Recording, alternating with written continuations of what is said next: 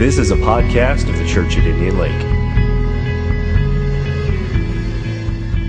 One of the things that I get as a pastor is I get the privilege of hearing a lot of people's dreams.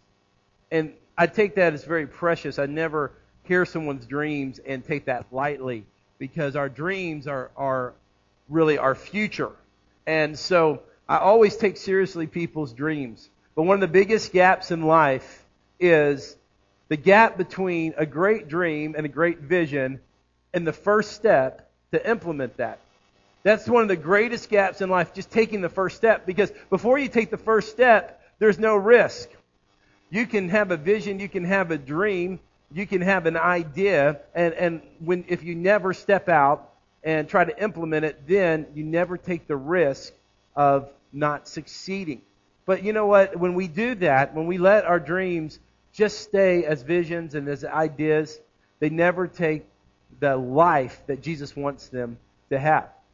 Now, when I start to talk to you about visions and dreams, one of the great misconceptions is this. When we're talking about a vision or dream, that it has to be this big, grand scale. Like, some of the examples I'm going to give you tonight are examples of large, grand scale things. But a vision or dream can be anything. I mean, if you can see something as it is now and believe it can be something different in the future, that's a vision. For example, the lobby you pass through every week. I have had a vision for that lobby for 2 years. I've rearranged the furniture. I've done different things to it. But I have a vision for that lobby that is yet not taken flight, and someday it will, as the Lord provides fun. If you've been to the living room, the room that has tile in it, my original vision was to have couches and comfortable furniture and things like that. That vision hasn't come to pass yet. But see, in your life, that's the same thing, whether it's something as a clean car, something as, I don't even want to say trivial, but are the things about your family. When I think about my family, I think about my vision for the future. Or it can be a great cause. But you see, excellence is always a great cause in our life. And that is a great cause for you. So I want to spend some time talking, and we're going to go through Nehemiah, not verse by verse, but more concept through concept, just some concepts as a guide of a man who took a vision and he led a people to do that. Turning vision into action. Tonight, I want to talk to you about the easy part. This is the easy part tonight for a lot of people. That is identifying the vision. But I hope that you see tonight that even though it is easy, that there's some principles that are going to help you find a God-centered vision. What God has for you. And that is one of the great differentiations that we have in life, is showing the difference between our vision for our life and God's vision for our life. And we want those to align. And so tonight we're going to talk about identifying your vision. Let's pray together. God, I do ask, Lord, that every single thing you've put in the heart of my brothers and sisters, not the thing that the enemy's put in their hearts, and not the thing that others have put in that are not appropriate or not of you, but everything you have put in their hearts, Lord, we pray, Lord, that it would come forth. And that, Lord, you would let us be people of vision, people, Lord, of action. And that we would take every step we need to move forward. In Jesus' name we pray. Amen. Amen. I grew up in a great church, but it was quirky in a lot of ways. It was a strange church. It was an era where some just was caught up in some different type of stuff. But I love the church. I love the pastor. I still do. That church today is actually way more contemporary than our church, and they've totally changed. But at that era, they were not reaching our culture. They were not reaching our community. I remember in high school, late high school, I was out to dinner with a group of my friends, not all of them who were living for Christ, but these were influential students in our community that the Lord had given me favor with and had become close friends. And I remember in the course of the conversation inviting them to an event that was happening at our church. And there was great resistance to them coming. It was one of those deals, you give a ticket or something, and a big event deal, and there was just great resistance there. And before I knew it, a dam broke at the table. because one of the girls there just said it out loud. She said, "Why would I ever come to your church?" She began to rattle off a list of observations about our church and our church's reputation in the community. And as she's giving these, I'm seeing heads go like this. And I knew that the consensus at the table was against me. And I realized that my friends were right. That our body had given them a lot of reasons not to attend. And I made a decision then. It wasn't the final decision, but it was certainly a huge piece of the puzzle. And here's the decision, that when I led a church, because I had already filling those calls to be a pastor, that I was going to lead a church that was different. I was going to lead a church that I would be proud of inviting my friends to. That I wouldn't have to be embarrassed or ashamed. And I'm not talking about, I was never embarrassed or ashamed of the gospel of Jesus Christ. I was embarrassed and ashamed of other Christians. Never ashamed of Jesus. He's never to be ashamed of. But some of my brothers and sisters in Christ, could be sometimes. And I'm talking about just so everybody's like, what are you talking about? I'm talking about just gross materialism, a disregard for the world, a disregard for the community, a very, a very self-centered type of church culture at that time. So I made a decision that when I lead a church, I was going to lead a church that was different, that was relevant, that made a difference in the community. So let me ask you this question.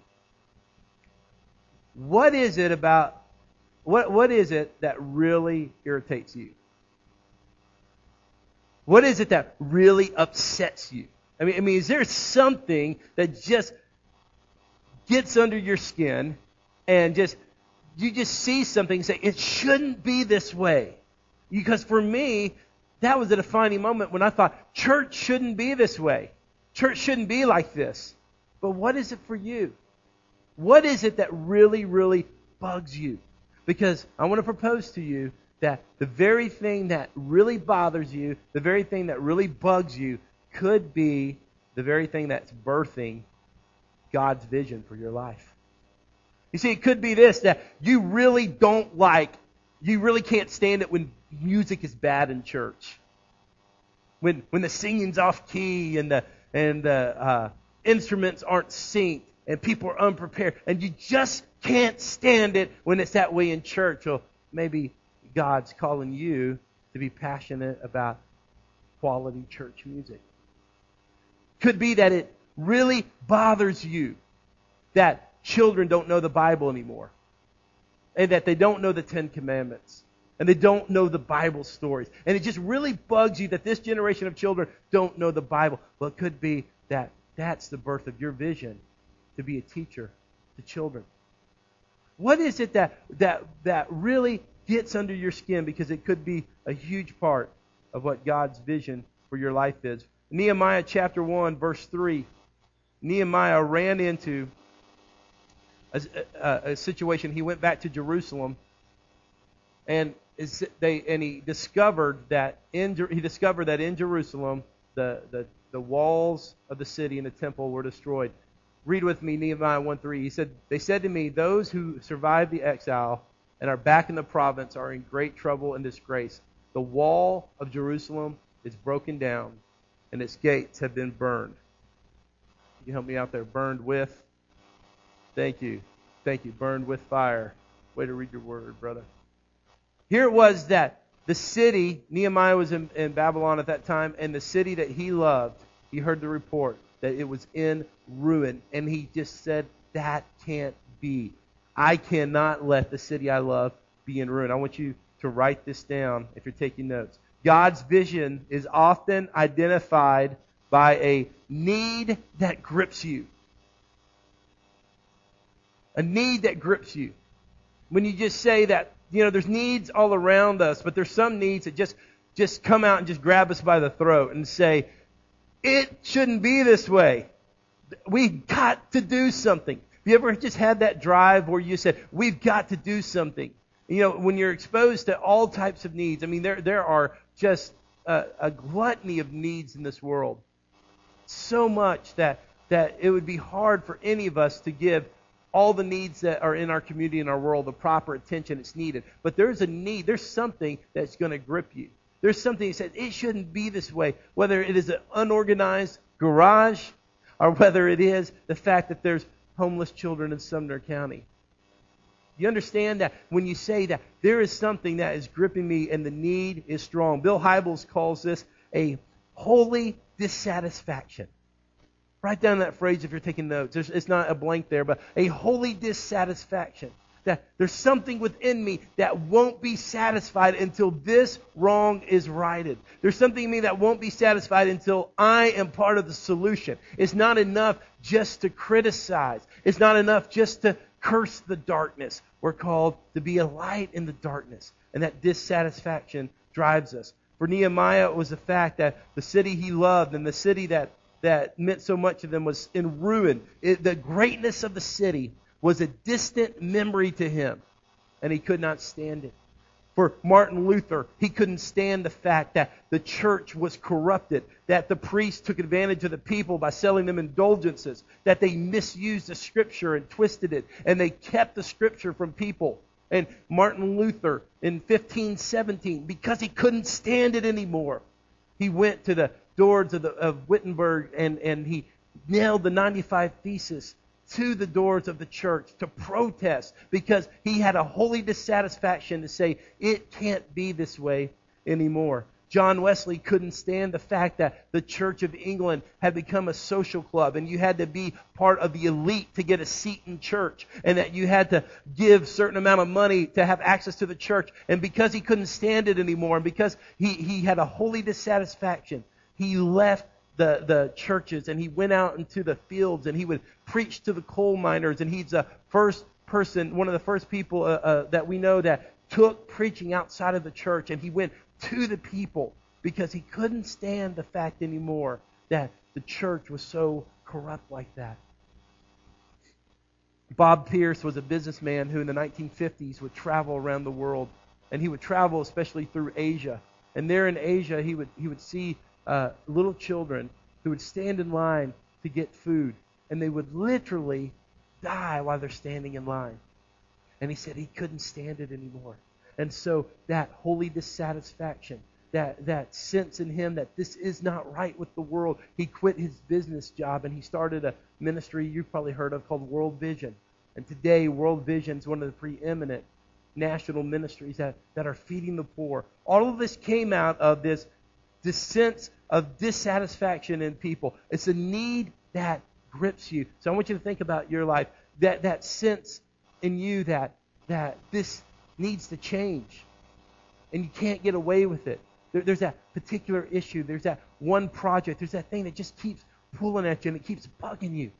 That could be God's birthing of a vision within you. And one of the most significant books of the last 15 years is The Purpose-Driven Life. In fact, I was trying to find statistics on this, and it's staggering that how many books of The Purpose-Driven Life have been sold. I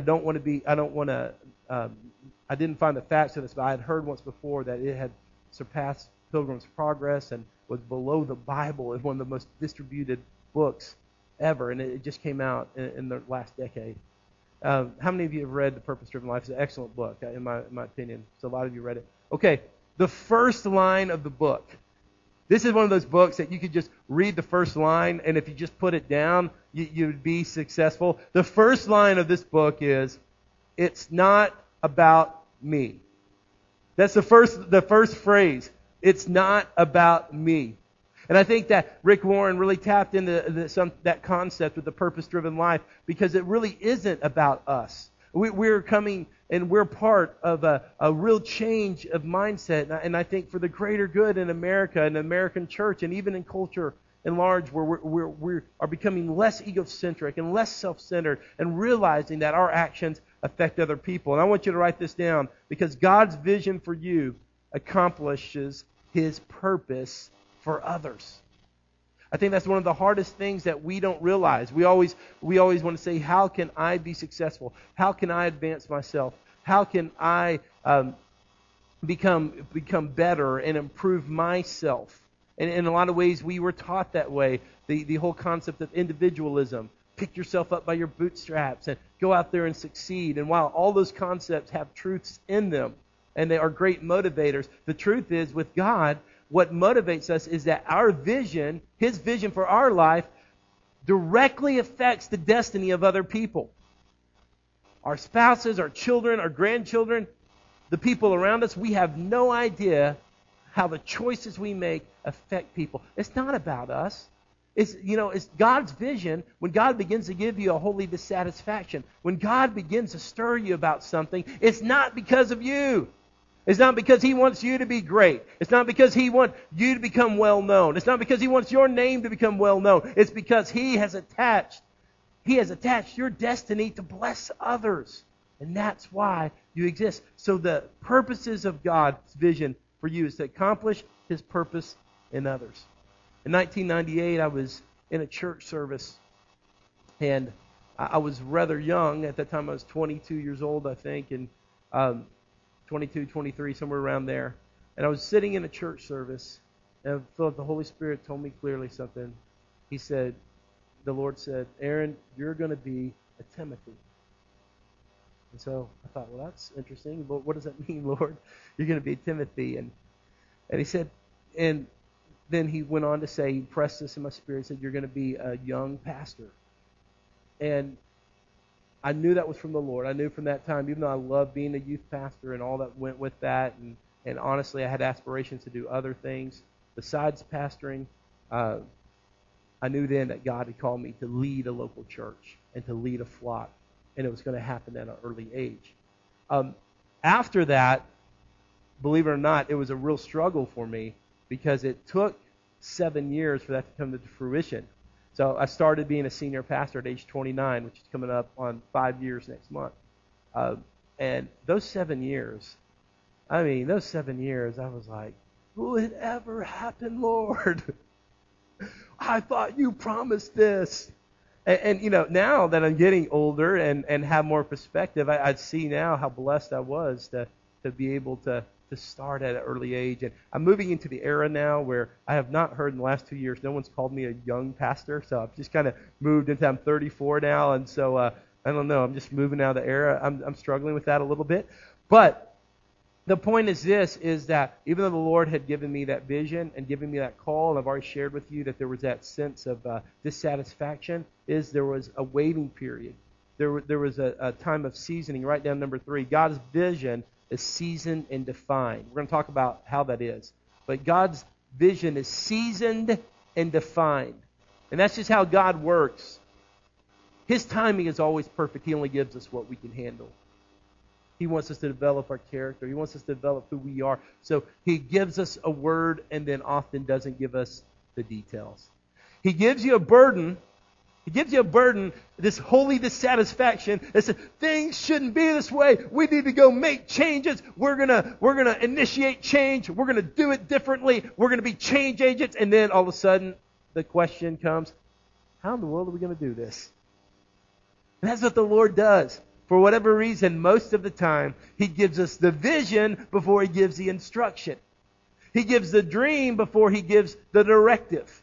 That God stirs us all up and we get all stirred up and ready to go and we're ready to lead the charge. And then He says, wait.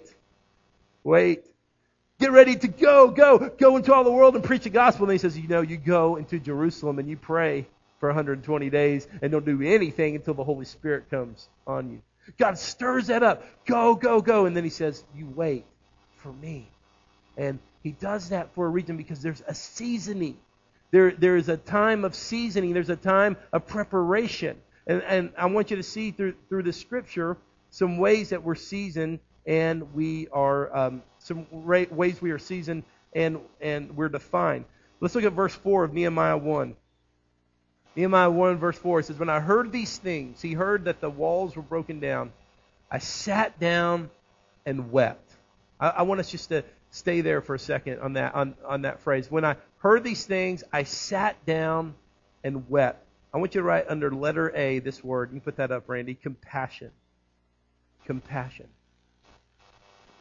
There is something about sitting with people and understanding who they are and what they're about before you can truly impact their life or lead them. You know, it is one of the phrases we used to learn in Young Life when I was part of Young Life as a student and volunteer is this: we earn the right to be heard. You earn the right to be heard. And that applies to every principle of your life. And there's something about compassion. Compassion is when you begin to feel the hurt and pain of others or feel the situation of other people. And sometimes you just have to sit and weep and let that sink in. But Penny and Pastor Kim has done a great job of helping to frame our night in the sense of we're here together in community, we're worshiping God, but we're not forgetting the catastrophe in Haiti. I'll talk to you just a second about Haiti. Right before I even came out here and to teach tonight, I was on a phone call just talking to people, or talking to one person in particular about ways our church can respond, and we will respond. But what I want you to understand too is that in my spirit, I'm feeling that we need to think long term on this also. We don't even know the magnitude of the deaths that are happening and the infrastructure that needs to be rebuilt. Haiti has 9 million people. So let you know a little bit about it. The good news is Haiti's about 96% Christian. I went on CIA.gov, 80% Roman Catholic, 16% Protestant. But half of those practice voodoo. So there's definitely a lot of education that needs to happen there.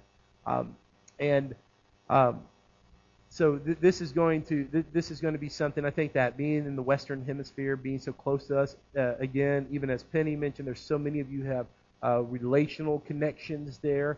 That is something that maybe as a church we're going to have to think about a little more long term. And there's 45,000 Americans who live in Haiti. 45,000 Americans who live there. So there's a lot of us that are going to be touched. But compassion means sitting a little bit, not just being a knee-jerk reaction, but just saying, Lord, how can we be part of the solution long term? And so that's just on my mind tonight, and I wanted to use that point to just declare that and make that known. Look again at verse 4. Verse 4. So he said, I sat and wept, and for some days I mourned and fasted and prayed before the God of heaven. So to be seasoned and defined, you have to have some compassion. And that's one of the reasons I think that older leaders are good leaders. So we're having a trend right now of just, let's get somebody young to be our pastor, or be our senator, be our president. Let's just focus on that. But there's something about a seasoned man or woman that has a level of compassion because they understand the world and they've been through circumstances. So I just think that's a trend in our society we need to be careful about, that we don't just look to charisma or youth, but we look to wisdom. So there's compassion, but B is waiting. And that goes hand in hand. Waiting, and there's certain levels of leadership that need to be waited upon. There's certain opportunities that need to be waited upon. And there's something in waiting, there's a seasoning that even though you identify what your vision is, the seasoning makes it crystal clear. And I can just say, as a young leader myself, even that the more I wait, the clearer the vision's becoming. The more seasoned it is, the richer it is, the more mature it is. And so, if you've got a vision, and it doesn't all come to pass in a week, a month, a year, a decade, God, if He birthed it, has not forgotten that and has not forgotten you. He's seasoning it. And He's giving you more compassion. And He's giving you time to wait. So it's going to be exactly what He wants it to be. See? Prayer and fasting. Going on in verse 4, let's look at verse 4. Prayer and fasting, that's your next blank. Let's start in verse 4 and read through. Verse 5, it says, when I heard these things, I sat down and wept, and for some days I mourned and fasted and prayed before the God of heaven. We'll just pause there for now. So the prayer and fasting, and this is the reason why prayer and fasting is important. I've already referenced this earlier. There's so many needs in the world that if we just try to solve every problem, there's not enough focus to do that. So when you pray and are led by the Spirit and you fast and the Holy Spirit says, this is your vision, this is what you need to be involved in, then that precision that divine flow, that divine connection to make that known. And D is this, planning. Write it down, planning. Planning is C. Nehemiah 1:11 says this. You put that up for me. It's up there. You find 11. While he's doing that, listen to this quote. Okay, let's go ahead and go back to the verse. "O Lord, let your ear be attentive to the prayer of this your servant and to the prayer of your servants who delight in revering your name. Give your servant success today by granting him favor in the presence of this man. I was cupbearer to the king." Nehemiah was in an influential position as a king's cupbearer. And so it wasn't just, oh, I feel bad for Jerusalem. Oh, I feel bad and something should be done. He strategically took his position and his influence as cupbearer of the king. And he planned to go at him at the proper time so the king would receive his news. And so when you have a vision, once you've had compassion and you've had prayer and you've had fasting and waiting, then you need to plan so you can implement your plan. And we're going to talk about that in subsequent weeks. Time and prayer, here's our last points, will determine whether it's a good idea or a God-given vision. What's a good idea or God-given vision? Let's stand together.